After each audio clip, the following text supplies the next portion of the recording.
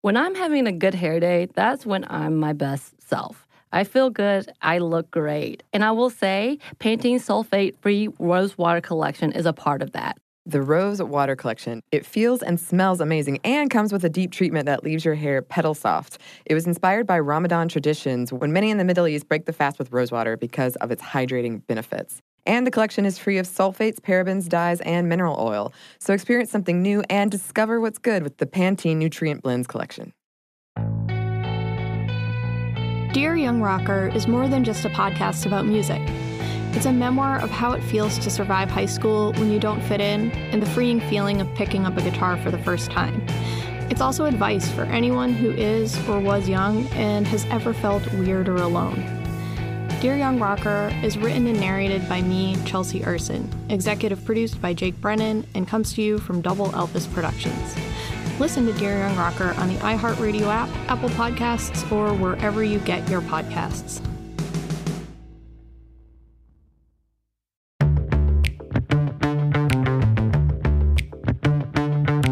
Hello, I'm Annie. And I'm Bridget. And this is Stuff Mom Never Told You.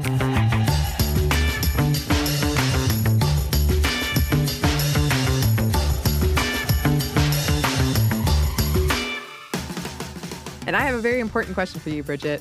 Okay, hit me. What kind of toys did you like playing with when you were growing up? I love this question. Probably my favorite toy was Polly Pocket. Remember those? Yes. I liked anything involving an intricate and elaborate world. So I liked dollhouses. I liked anything. I was obsessed with miniatures. I liked Easy Bake Oven. Okay, yeah. Your standard girl toys. I liked games.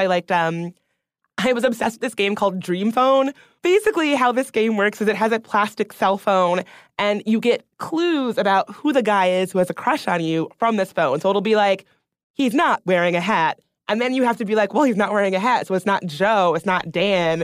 And you have to, guess who it is via the process of elimination. So it's kind of like Guess Who? Kind of, only with a romantic aspect. Oh.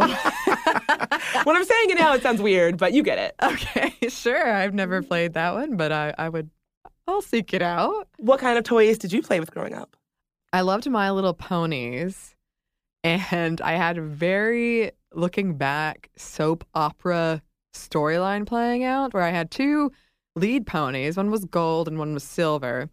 And the silver one lived in a world of Legos and Lincoln Logs, and the gold one and her whole crew, they both had their own set of ponies that lived with them.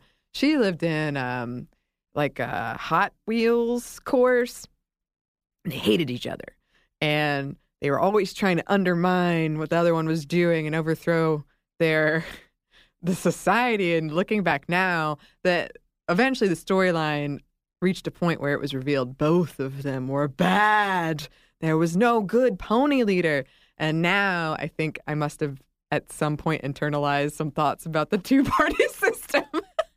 Oh, that's deep. That's deep. Both parties are the same, man. They're the same? I don't know. It's just looking back. They already know who's going to win. You don't even have to vote, man. That's right, Bridget. I was onto something with those My Little Ponies. But I also I inherited a lot of toys from my brother. So I had a Jurassic Park whole thing and a Star Wars thing. I loved games as well. And I have a very funny story about a Polly Pocket board game.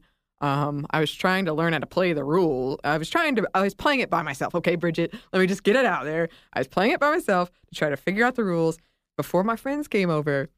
But I didn't realize that they were already there and they were just watching me play this game by myself. My favorite thing on this show is when you tell really funny anecdotes about your childhood. It's my very favorite thing. I was horrified. And I tried to play it off so cool. Oh, hey, just getting ready to play this Polly Pocket game. I was rehearsing for a play. Yeah. And no one bought it. And the next day, the rumors, Bridget, the rumors. Oh. But I was also big on playing outside. I loved playing outside. All this to say, today we were talking about toys. Toys are more important than you might think. For those of you listening, wondering to yourself, why are they talking about toys? the imaginative play kids use toys for is really important to several things like creativity and literacy, being able to see something from someone else's point of view, being able to create these storylines with these ponies that hate each other, and one of them cuts off the other one's hair, and then the other one throws fingernail polish on the other one, and it was just a nightmare, Bridget. Real dramatic ponies. I told you. It got intense. And if you think about it, if we're putting kids into this box, because today we're kind of talking about gendered toys and gendered marketing of toys, at an early age, then it can be important if you think about why more women aren't in STEM fields, because the toys we're marketing to them are saying, hey, you want to be a princess, get married and bake this cake for him. This is fun, right? This is what you want. Meanwhile, boys are getting these kind of engineering or building toys that studies have shown toys like that increase your mental flexibility and your engineering skills. So it's important. Toys are important. And also, we should say right at the front, gendered marketing is bad for everyone, not just for little girls, little boys, for everyone in between. It ignores a lot of people. It ignores non-binary folks. A lot of people are left out of the conversation when you say, boy, girl, check this box. Yeah, when you go to McDonald's and they say, do you want a Happy Meal for a girl or a boy? That leaves out a whole bunch of folks. And I think it's just not necessary. You know, Yeah. I once saw this meme floating around where it was a flow chart of when you needed to get a gendered toy. And the first question is, do you operate this toy with your genitals? If the answer is no, it doesn't matter. If the answer is yes, it is not a toy for children. So it's like, you know, the fact that they were gendered in the first place is very strange. And I mentioned at the top of the episode that I loved Easy Bake Ovens, and I love to cook now, and I loved playing in the kitchen, you know, making messes with flour and all of that. So I loved Easy Bake Oven, but women are not the only people who need to know how to cook. Cooking is a fun skill for everybody. And if we say, oh, kitchen play sets and Easy Bake Ovens, those are for girls, those are not for little boys, what does that tell a little boy Who likes cooking? Right. So not only does it erase a lot of folks, but it also gives boys the message that this thing is for women and that you don't need to do that. Yeah. And it's like, yeah, it could be stifling an entire creative aspiration that someone has by telling them this is not for you. Right. And one particular aspect we're going to be talking about today is action figures. Because, Bridget, summer blockbuster season is coming. And it may surprise you, or it probably won't, but it surprised me, that big budget movies like Star Wars and The Avengers often make more money from merchandise and toys than from ticket sales. Wow, I didn't know that. I did have a moment when I was watching the last Star Wars where I kind of thought, this is sort of a big commercial for like Star Wars Legos, isn't it? Not that I didn't like it. I just had a weird moment of realization, perhaps. In 2016, Warner Brothers made $6.5 billion with a B from licensed sales of these big brand products like Harry Potter in their case. And Disney, $41 billion from licensed sales in 2013. Wow. Yeah, so toys and the sale of them have become increasingly largely due to movies and television tie-ins. They play a role in creative decisions of what movies get made, or how to make the movie. Even in 2015, the biggest toy property of the year was Star Wars, and that franchise by itself sold $700 million. Well, that just goes to show you how important and how impactful toy sales actually are when you think about movies. I had no idea that toy sales were the thing that was really generating all this money. Yeah, I didn't either. And because toy sales are going up and because these marketing tie-ins with movies and TV are playing such a big role, more and more studios, movie studios or production studios, are making creative decisions based on what action figures they think will sell. And in their mind, that is not female action figures. Well, I was just going to ask, in their mind, what figures are they? They're pretty much your standard white male hero. We see this argument all the time, not just with toys. Studios don't make action movies with women as the main character because people don't buy tickets to those movies. Not true, but that's an argument that you hear. Video games with women as the lead don't sell. Kids don't want female action figures. But this got us wondering, is that true? Well, we've got the answer for you. Is it true? No. It is not true, but it is more complicated than perhaps just know that it is not true. Over the past few years, there have been several high-profile cases of companies leaving out female action figures. You might remember them by their hashtags. You've got 2015's hashtag Where's Rey in response to the action figures released or not released for Star Wars The Force Awakens. Despite being the most obvious main character, Rey was not included in a lot of toys and merchandising, and she was missing from a box set that included Finn, Poe, Chewbacca, a random stormtrooper, and a random TIE fighter. More important than Rey. So they don't even get, these rando throwaway characters get top billing over arguably the main character? That's right. That doesn't even make any sense. No, and the same issue popped up in a box set for the animated series Star Wars Rebels, where two of the main female characters were absent, but you could get a stormtrooper or a clone trooper. Yeah, it's interesting when characters that don't even have names, you don't even see their faces. Like, wait, you don't see stormtroopers' faces? Well, not generally, no. Yeah, so characters that you don't even see their faces get top billing over characters who are the entire movie. Like, they're like the biggest part. Yeah, she was, if you remember the poster, she was the central character, the largest character. She wasn't even in the edition of Star Wars Monopoly, which, if I remember correctly, was divided in between light side and dark side. And it had Luke Skywalker and Finn on the light side and Kylo Ren and Darth Vader on the dark side. And Hasbro, who is the maker of Monopoly, claimed that having Rey would have spoiled a key plot line, including her in it. Do you buy that? No. Are you surprised, Bridget? I don't buy it. She was the main person in the trailer. She's the main person on the poster. And also, if we're talking good versus evil, I don't want to spoil it for anybody, but Finn was the bigger spoiler. He was the stormtrooper. Who knows? He could have gone either way before the movie came out, right? But yeah, Hasbro didn't want to say either way. The director of Star Wars Force Awakens, J.J. Abrams, who I once had a dream, his name meant money. Wait, so Abrams was a unit of currency? Yeah, J.J. Abrams in specific, the whole name. He denounced the exclusion himself. And because of the backlash, Disney, which now owns Star Wars, in case you missed the memo on that one, released a series of merchandise featuring female characters Rey, Jyn, and Leia, who you couldn't get until a few years ago. Princess Leia. She's an icon. I know. She's iconic. Yeah. Okay, so I actually loved this letter from an 8-year-old girl who wrote to Hasbro, basically shaking her tiny fist at them about Rey's absence. She writes, "Without her, there is no Force Awakens." All caps. So cute. Yeah. I love that she sent such a... And it was color-coded. Oh, I love this kid. Yeah. Friend of the show. I hope so. I think so. She says, "It awakens in her."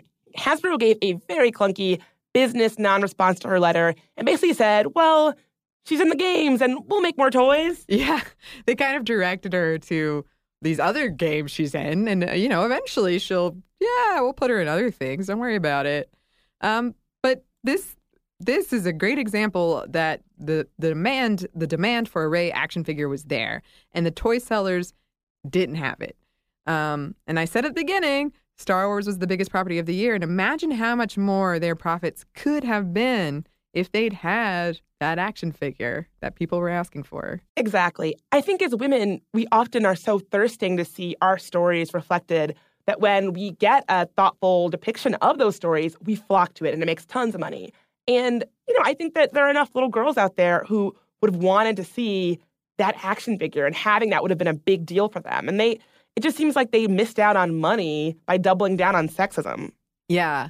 I remember reading an article from one of the toy sellers, and he said, basically, they made a big gamble that Kylo Ren was going to be the big breakout character, and so they made a ton of him, but then everybody wanted Rey, and they just made the wrong gamble.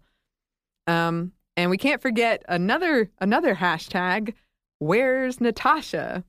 And this is all about when the Avengers Age of Ultron came out, the female character of the team, Black Widow, did not get her own action figure. And it was a particularly big deal because there was an action set that was depicting one of her key scenes, a very popular scene where she like comes out of this helicopter transport on a motorcycle. Very cool. This action figure set replaced her with Captain America. And is he in the scene? He's in the scene, but that's not, he's like far away doing something else. He's like tying a shoe in the scene. He's fighting Ultron, if I remember correctly, but he's far away. She's doing her own cool thing. And all the male characters of the team also got their own T-shirts, but Black Widow did not. And I am wearing my Avengers T-shirt. I was going to say, Annie, you're like dressed to impress today. You're wearing your Black Widow shirt. Well, she's not there. I found this shirt. Wait. Yeah, look. Where is she? She's not there. This must be very fun visual for people that can't see it. I know, like, we can't see it. So trust me, Annie is wearing a shirt that you would imagine Black Widow would be in the mix on. You got Captain America, you got the Hulk, Spider-Man, the whole team there. Where is she? She's not there. But there were these other Avengers shirts that came out for boys that said, be a hero. And the shirts that came out for girls said, Go yourself. No, I'm kidding. Well, essentially, it said, I need a hero, or I only kiss heroes. Oh, see, that's gross. I know. That's like for 8-year-olds. They were for young kids. That's gross. Yeah. There's a whole Tumblr called But Not Black Widow, dedicated to finding instances of her left out of merchandising. And I went through it, and it's both very funny and very depressing. Oh, and if you're writing an email, but what about Hawkeye? Don't do it.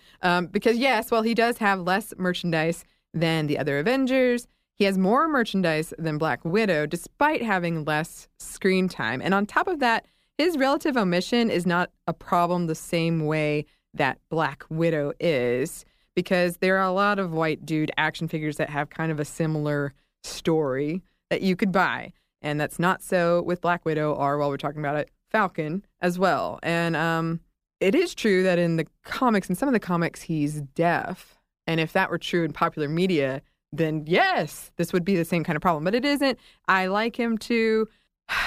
I all for more Hawkeye merchandise, but it's not the same level of problem.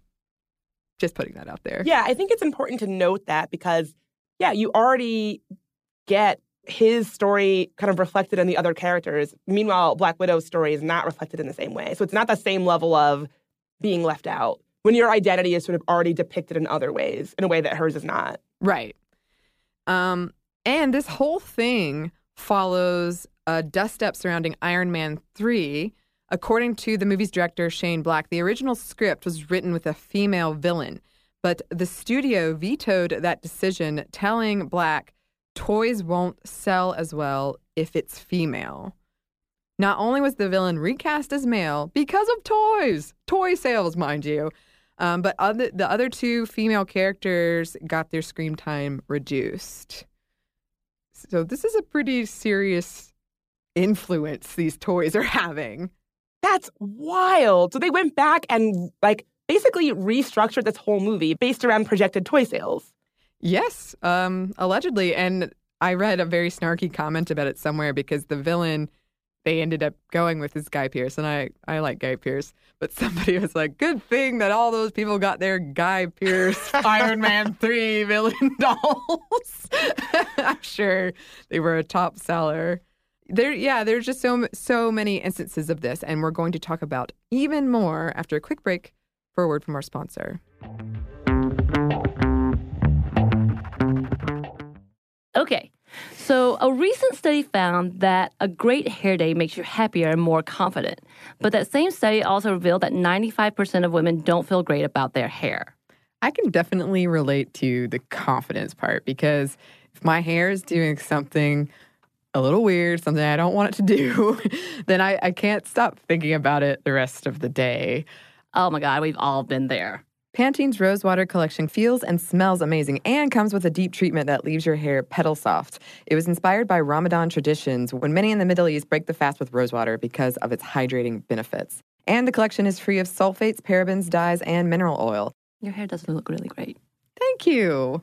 I actually worked in a place for a while that was very sensitive environmentally, and we weren't allowed to use shampoos that had sulfate in them, so that's something that I look for these days. And bonus, I love the way that my hair looks now. So experience something new and discover what's good with the Pantene Nutrient Blends collection. This episode is brought to you by NBC's Good Girls. Okay, the new season of NBC's Good Girls is generating serious buzz.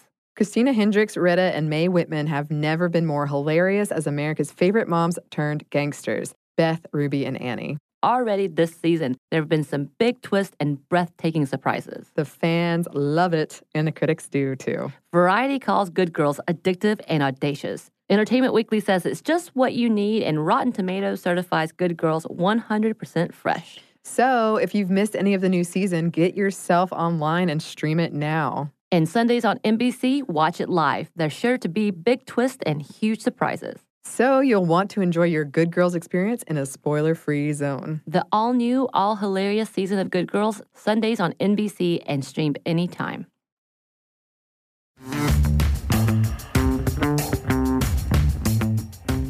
And we're back. Thank you, sponsor.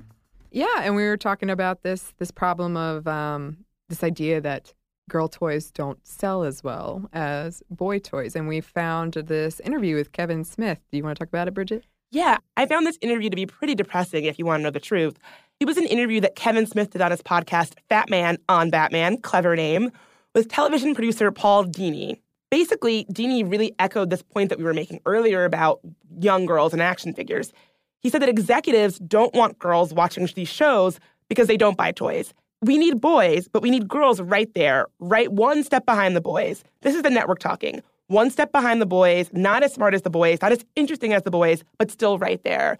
And really, that to me is demonstrated in the kind of thing that you were just talking about, where the women characters are there, but they're kind of one step behind. And as depressing as it is, I see that in so many films where there is a woman character, but she doesn't have the coolest lines or the coolest plot line or the coolest story. She's just sort of there in the mix. And I see that reflected both in the films and then in how these toys are, made or not made.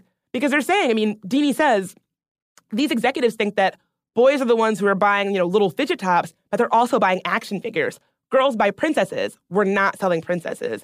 And really, it kind of becomes this self-fulfilling prophecy where because executives think girls aren't going to buy these toys, they don't make the toys, and thus girls don't buy them because they don't exist. And so it just becomes this cycle of girls not seeing themselves reflected in this merchandise.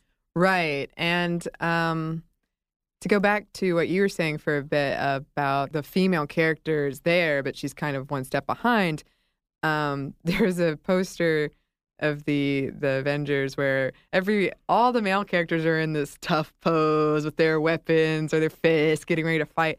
And Black Widow is the only character that's not facing towards the audience. She's looking at her phone? She's like, so you can see her ass. And she's in a very pin-up-y position. And I can't remember the name of the artist, but he did kind of a rendition of it, making fun of it, where he had her facing and looking all badass and tough with her fist ready in a fighting position, all the male characters with their butts sticking out. I like it. Yeah. That's true. It really goes to demonstrate what they're talking about in this interview, where she's just sort of an accessory. And again, one of the reasons why this is so troubling is that as young girls grow up, they start to see themselves as the side characters in their own story. Like, they can't be the protagonist of their own life, their own story. They will always sort of be the accessory with their ass out. Nothing wrong with having your ass out. No. Just to say, hey, do you? Yeah. But that shouldn't be the only way that you're allowed to be in the mix in these kinds of stories. Right. There's another instance of Gamora, the only female character of Guardians of the Galaxy, or at least the first one, wasn't featured in that superhero set of action figures either. You could get a more expensive collectible one separately that was not widely available and not really for kids, like for collecting. And Uproxx found a Guardians of the Galaxy t-shirt at Children's Palace that featured the entire team minus Gamora, and the team at Uproxx emailed them about it. And Children's Palace responded with, "The Guardians of the Galaxy shirt in particular is a boy's shirt, which is why it does not include the female character Gamora." So I guess we can't have any characters of the opposite sex. Yeah. Back to this shirt that people can't see. You are wearing a shirt that has 5. Yeah, 5 male characters on it. And so also, I just had a moment of clarity. We're talking about fictional characters who don't actually exist. Yes. Like, what is going on? None of these people are real. Everything. The whole damn system is wrong. You're right. And also, are we that gender binary? Is it this or this? And the answer seems to be, in this world of toys and merchandise and many other realms, yes. Yes, we are. But I want to note, Guardians of the Galaxy opening weekend, women accounted for 44% of ticket sales. And I will say for that particular movie, because it was kind of strange, it was a bit of a hard sell, even though it turned out to be, I thought, pretty lovely. That's pretty high. That's a lot of women are females or girls that you're ignoring. Yeah, I think that takes us back to the episode we did around Final Girl, that trope in horror movies, where people assume, women aren't buying tickets to this. Yeah. Who cares how they're depicted? They're not going to see this movie anyway, or if they do, they're going to be dragged along by their boyfriend or their husband. Yeah. And the numbers don't actually bear that out sometimes, but yet we're still acting as if that's the case. I know. We're still operating on this strange assumption that women don't go to see movies. And there is an essay that a former Marvel employee wrote in 2015. And in it, she pretty much said the higher-ups at Disney don't care about the female market for Marvel products. They differentiated between actual demographics and desired demographics, which, you guessed it, is for boys. Boys buy more toys is the thinking, or more superhero toys. And Disney already has the princess lineup. So in their head, they don't need to worry about selling anything else to girls. Girls are buying these princesses. They don't need to market superheroes to girls. They have that market. So from a business standpoint, part of me can kind of understand that, but here's why that doesn't fly. Wouldn't you assume that a company like Disney would just want to get as many profits as they could? And even if girls were already buying princess stuff like gangbusters, which apparently they are, yeah, if you can have a new market that gets more girls who maybe aren't interested in princess apparel, princess stuff, buying your stuff, wouldn't you want that? Yeah, I would think so. I mean, it just seems like a choice that is like, do you care more about profits or sexism? It's so important to push this gendered binary of who plays with what that we will miss out on what could be more profits. Yeah. And according to this letter from the Marvel employee, Disney bought Star Wars and Marvel just to sell more toys to boys. That was their business thinking. They made these huge business decisions. And the problem also has to do with how licensing works. So here comes the brief how licensing works. Licensing Marvel toys is expensive, and the contract is typically several years long. And for a lot of toys, there's a very small window of popularity. So the licensees want something that's a guarantee. If you've got princesses as a guarantee for the girl toy demographic, superheroes for the boys, then there's this undercurrent of girl action figures don't sell. Yeah, they're not going to make those toys. It's kind of this gambling thing where they're betting on the surefire, what they think is the surefire thing. Yeah, it's exactly like what you were saying with the whole Kylo Ren thing, where they just assumed Kylo Ren is going to be the standout protagonist of this film. Therefore, based on that assumption, let's gamble on making a ton of Kylo Ren toys. Rey, we don't need to make her a toy because people aren't going to buy it. And from a business standpoint, it sounds like they really take a gamble on things. And whether or not those things actually come to fruition, they kind of go down with the ship. And so they say, maybe girls would buy these toys. We'll never know because we're never going to invest in finding out. Right. And first, it's very interesting that you called Kylo Ren a protagonist, because who knows? But Wait, is it not? No, we honestly don't know. He's set up to be the villain, but probably is going to be good. It's all up in the air, Bridget. It's a mess. Spoiler alert. Yeah, he's like Darth Vader. He really wants to be Darth Vader. And if you've never seen any Star Wars, that doesn't mean anything to you anyway. I know who he is. Okay, good. Then you describe some Star Trek character and they have to throw you out of the studio. I know. Can I say, I'm a little bit nervous. I feel like I'm going to get a lot of... Oh, geez, I probably will too. And I know this stuff. That's just you're wearing the shirt. That's the nature of the beast. I go to Dragon Con every year. I dress up as these characters. I've got a pretty badass Winter Soldier outfit that I made. But that's a whole nother episode of like having to prove your fandom. Wait, question. What do you think is harder to get right? Like the language of like being a social change feminist or the language of nerdy culture stuff? Oh. And on this podcast, we're kind of walking the line on both. We are really asking for it now. Angry responses from everyone. Yeah. Blanket anger. Yeah, pretty much. That's what we strive for here. Ooh. Here's something that's sure to make people angry, but I thought was worth mentioning. Flavor Wire's Sarah Seltzer says that toxic masculinity is part of the problem here. And here's a quote from her. Little boys, you see, are assumed to be disdainful of dolls because it makes them appear sissy or gay or, caring, compassionate, tender, and other terrifying qualities.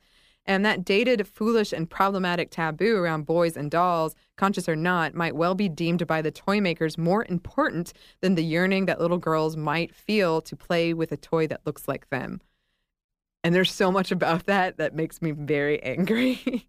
Yeah, because I think that quote really gets at the sort of existential problem I have with this whole conversation, is that they have made a business choice that upholding this kind of toxic idea that says that boys don't want to play with, baby dolls or be caring, and that's an important enough social construct to uphold, that even if you have to uphold that construct at the behest of, profits or at the behest of all the little girls who yearn to see themselves reflected both on screen and in merchandise, if that means making that choice at the behest of those things, so be it.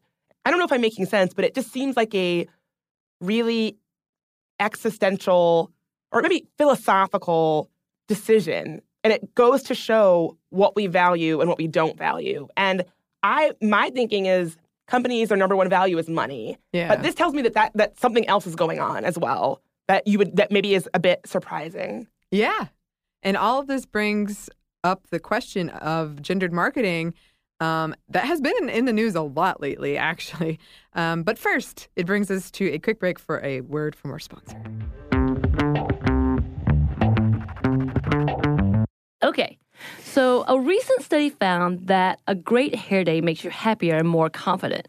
But that same study also revealed that 95% of women don't feel great about their hair. I can definitely relate to the confidence part, because if my hair is doing something a little weird, something I don't want it to do, then I can't stop thinking about it the rest of the day.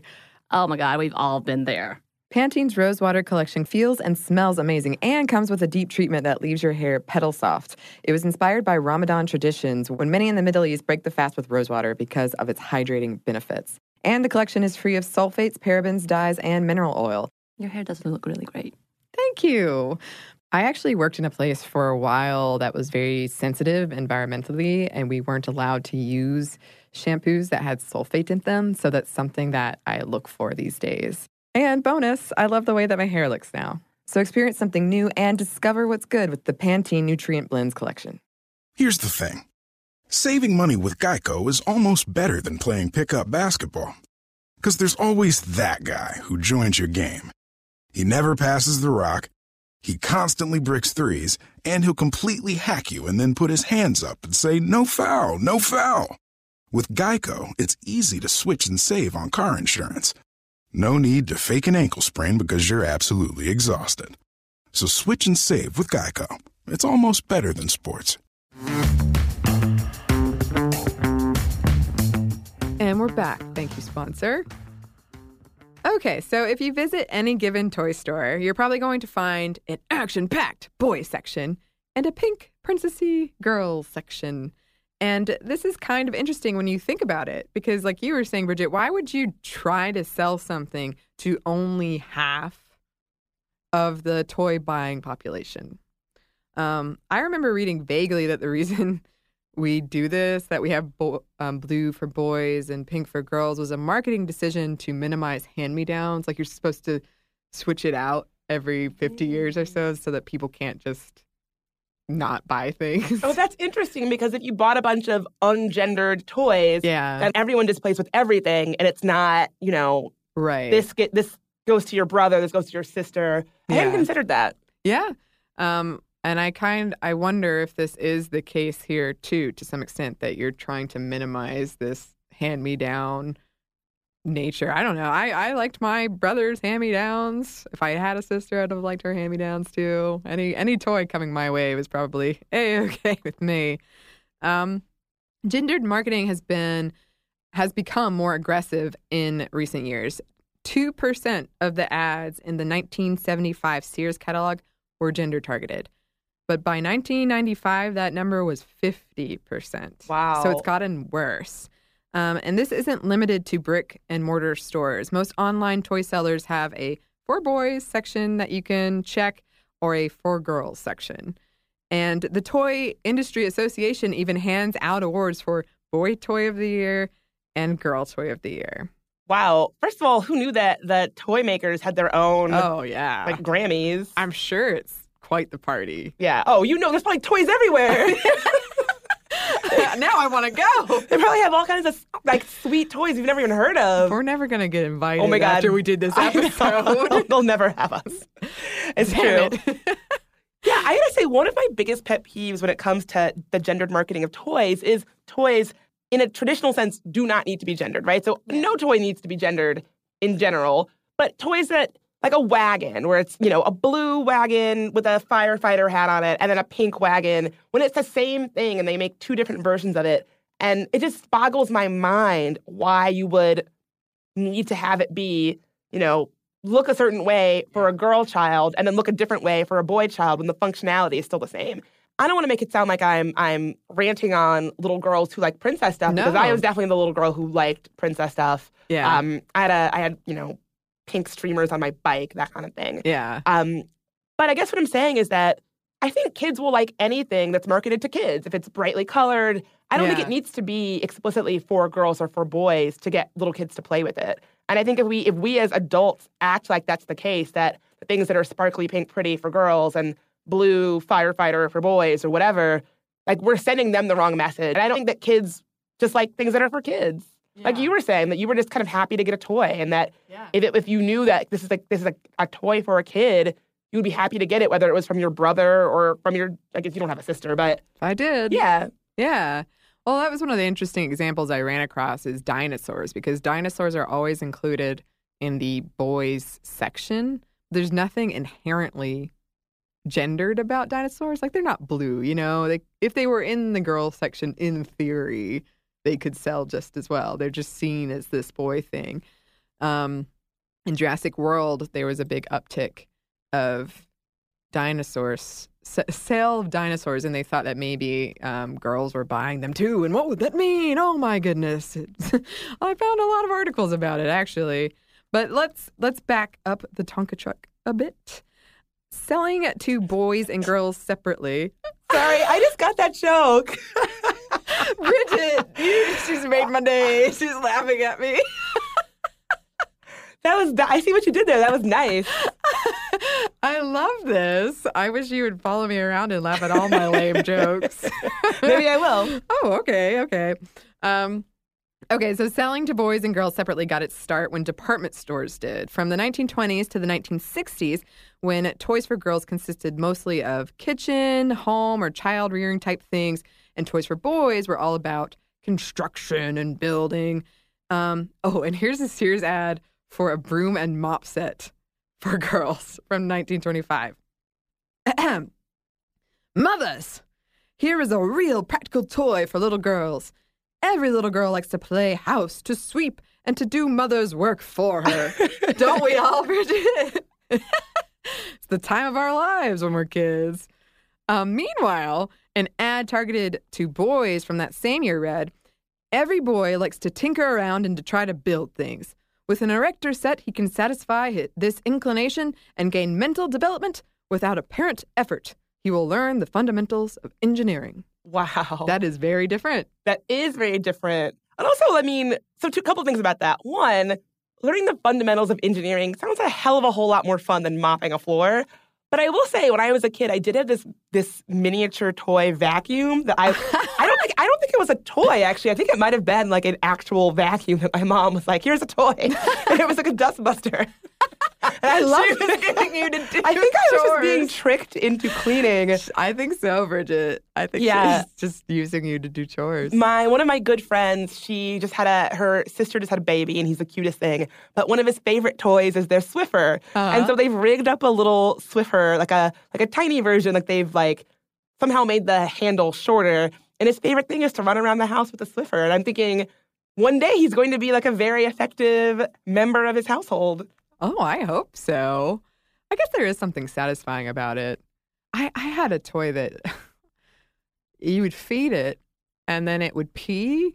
Like it had a diaper and somehow it would leak. Baby alive. Yeah, I had that same baby. So basically, you came with a bottle that you put water into. It had a hole in its mouth, and so you basically were pouring water into the mouth. Yeah. The whole I don't know how the functionality of the toy worked, but my understanding is that the hole went through the baby into I guess the vagina of the baby, and then it wore a diaper, and then the water would pour out, and then you change the diaper. That's the fun part of the toy. I never thought it was fun. You don't find the idea of an infant wetting themselves and then you having to take care of it to be fun, Annie? I guess I'm a terrible person. I don't know. I really did not enjoy it. I hid it away. Okay, so back to the history of gendered marketing. Once women started entering the workplace in greater numbers in the 70s, gendered marketing did die down a bit. But then, in 1984, a decision in the United States to ease the regulations on television shows aimed at kids led to all of these toys getting their own shows, or really half-hour-long advertisements. Like if you think of Transformers, which, my goodness, is now, 5 movies? Yeah, it's a franchise.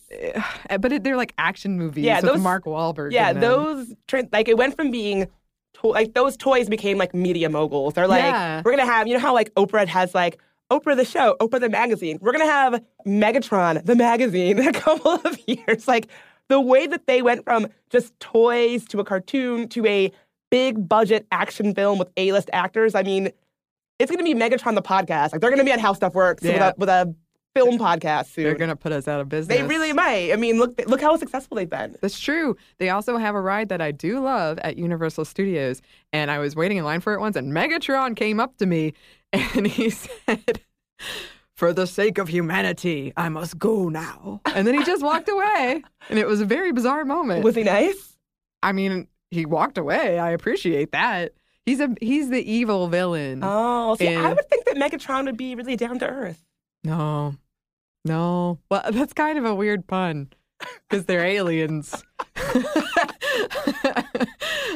You're knocking it out of the park with your jokes today. Bridget, you are the best. Anytime if I ever do stand-up or improv, I am inviting you, and I want you to be in the front row, and no one else is laughing. Just me. Just Bridget. That is all I need. Another good example that it's not successful on the same scale, but G.I. Joe, which does also have its own feature-length action movies as well, too. And the success of Disney's princesses, along with Barbie, further solidified this gender divide. And I do have a quick note about Barbie that I had to throw in here. Her full name is Barbie Millicent Roberts, and she was first available in 1959. Her appearance was inspired by the German Lily doll, which was sort of a sex joke gift you'd give to another dude, but children started playing with them, and then one thing led to another. Huge company, toy for girls, inspired by sex little sex gift. Well, that just really goes to show the lack of thought put into toys for girls, that this throwaway gag gift for men, little girls started playing with it, so now it's a toy, right? Like, it's just interesting how Barbie is such an iconic toy, but it started as a joke gift that wasn't even for kids. Right. And I guess that brings us to this point. It turns out people do buy action female figures, female action figures. Sales of female action figures sold more in the years from 2014 to 2017 than they had in the entire past decade. After Wonder Woman came out, sales of Wonder Woman merchandise was estimated to reach $500 million to $1 billion. Wow. Yeah. A couple of years back when the all-female Ghostbusters came out, sales of the corresponding action figures exceeded expectations. And that's a quote from the company that made them, Mattel, for both boys and girls. It wasn't just girls buying these action figures. In 2016, DC released a line of female superhero girls, and this is still problematic in that it markets specifically to girls, but it is a start of saying that they're, fighting poses, they're action figures, they have female. We still have so far to go, but that is something. Yeah, I think that's positive. I mean, we definitely have a long way to go, but something that gives a nod to the fact that there are little girls out there that want to see themselves in these ways and think of themselves as, like I said, the action heroes of their own life and their own stories, and give them that permission to do that. I think that's important. I think any step in that direction is good. Yeah. And this is not just... we shouldn't just settle for sales of White Lady action figures, because I believe, don't you have an Ava DuVernay Barbie? I do have an Ava DuVernay Barbie. That Barbie sold out in 20 minutes, I believe. Yes. She comes with her own little director's chair and her own little pair of glasses, and the doll looks just like her. When I bought that doll, I had hair almost exactly like hers. I was her for Halloween once, so it was kind of a thing. That's awesome. But yeah, it's... Okay, so I should say I love Barbie, right? Like, I'm not one of these feminists that's like, Barbie, oh, she sucks. I really like Barbie. I collected Barbies. My mom is an adult who collects Barbies, so this is where I get it. It sounds really silly, but when I saw that Ava DuVernay doll, it was just so cool. It was just so cool. I mean, she is a powerhouse Black female director, and even to be that is unusual in this country. It shouldn't be, but it is. And then to have her likeness, her story, her image be condensed into an iconic brand like a Barbie doll. And certainly, let's be real, like, the people who have that doll are not kids. It's like weird adults like myself. So let's be real. But the fact that, like, somewhere out there, a little kid could be playing with that doll. And the way that you were doing My Little Pony dramatic reenactments, they could be doing Ava DuVernay pitches to Netflix. And that's how that's how they could be playing. And I don't know. I could easily see myself being one of the people who's like, oh, it's just toys. Who cares? Who cares? Yeah. But when I got that doll, it did make a difference. And I'm an adult, and it made a difference. Yeah. And speaking of, Barbie recently was in the news for releasing the Inspiring Women collection with historical ladies like Amelia Earhart and Katherine Johnson, along with all those STEM-themed Barbies of recent years. And this is a long way from back when one of her catchphrases was, math class is tough. Barbie sales in general have been in decline for several years, and in response, Mattel has released Barbies of different body shapes, skin tones, and hair colors. And I will say, my parents, I can't remember her name, but there was a knockoff Barbie, but she was kind of chubbier, and that was the one my parents always bought me. Was she also in the Barbie universe? And now she was like a Barbie knockoff, and I feel like it was Simply Me or something. I don't know. I was always kind of bummed out about it, but at the same time, I appreciated that she existed. And kids aren't the only ones who want more gender-neutral toy options. Parents do too, and many have been pushing for a wider range for their children. In 2013, toys aimed at girls saw a significant increase, but if you break it down, the largest area of growth was in the more gender-neutral categories like games in specific. The same year, sales of toys aimed at boys, like action figures, drastically decreased. Some companies saw signs that gendered marketing may not be the best way to sell toys and took steps, like Target. They made headlines recently by getting rid of gender-based signs in some departments, including toys. British retailer Hamley did something similar in 2011, doing away with the pink accented floors, denoting the girls' aisle, and the blue floors for the boys' aisle. And another British chain, Boots, did essentially the same thing in 2013. And getting more women in on these toy-making decisions would be a step in the right direction as well. Currently, it's a man's world. For LEGO, as of 2014, senior management consisted of 22 men and 2 women. And Barbie makers Mattel looks the same with 11 men and 1 woman, again in 2014, which is very strange that it's all these men in charge of making Barbies. That is very strange. Yeah, it is, isn't it? We both have very weird looks on our faces. Well, because I just think it's strange that we're leaving it up to a group of mostly adult men to get into the minds of the people who are going to be playing with these dolls. Yeah, it's a little weird. And I when I was trying to think of the clever thing to say at the end of this, I thought, well, we need to make more movies and entertainments with women, and then the action figures and the merchandise will follow. But clearly, that's not always true. And if toy sales are influencing what entertainment gets made, then we need more gender-neutral toys. And again, this is leaving out a lot of people. This is leaving out a lot of non-binary folks and just a whole plethora of stories we could be telling, again, and we're not telling them.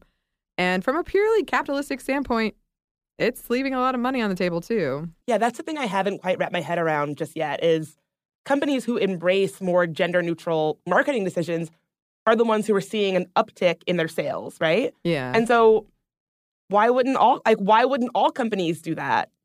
I can't sort of wrap my head around it. I think they're entrenched in their ways. I think they truly believe girls don't buy these things, even if there is evidence to the contrary. Yeah, and it comes back to that sort of philosophical point where it almost seems like making money takes a back seat to upholding this gendered construction of who plays with what. Yeah. And again, it's playing with toys may sound like a trivial thing, but it's important to the development of children, and it gives them we're whether we know it or not, we're telling them in a maybe subtle way or maybe an obvious way that this is your role, this is the box that you go in, and it impacts what they imagine their future could be. Yeah, because as we say on this show all the time, if you can't see it, you can't be it. And kids of all genders need to see it so they can be it. Yeah. More gender-neutral toys. More Black Widow. Yeah, absolutely. Absolutely. Well, I think that is all we have to say about action figures and toys for now. We're going to do another follow-up, I think. Oh, I think so. I think so. We clearly have a lot to say about this topic. We do. So, Sminty listeners, this is an episode where I really, really, really want you to tag us and stuff. Do you have a kid who loves her superhero outfit? Do you have a little boy who loves his Barbie? I want to see it all. I love kid pictures. Please, please, please tag us on all the kid and toy-related things. We really want to see them. You can find us on Instagram at Stuff Mom Never Told You, on Twitter at Mom Stuff Podcast, and we love getting your emails at momstuff@howstuffworks.com.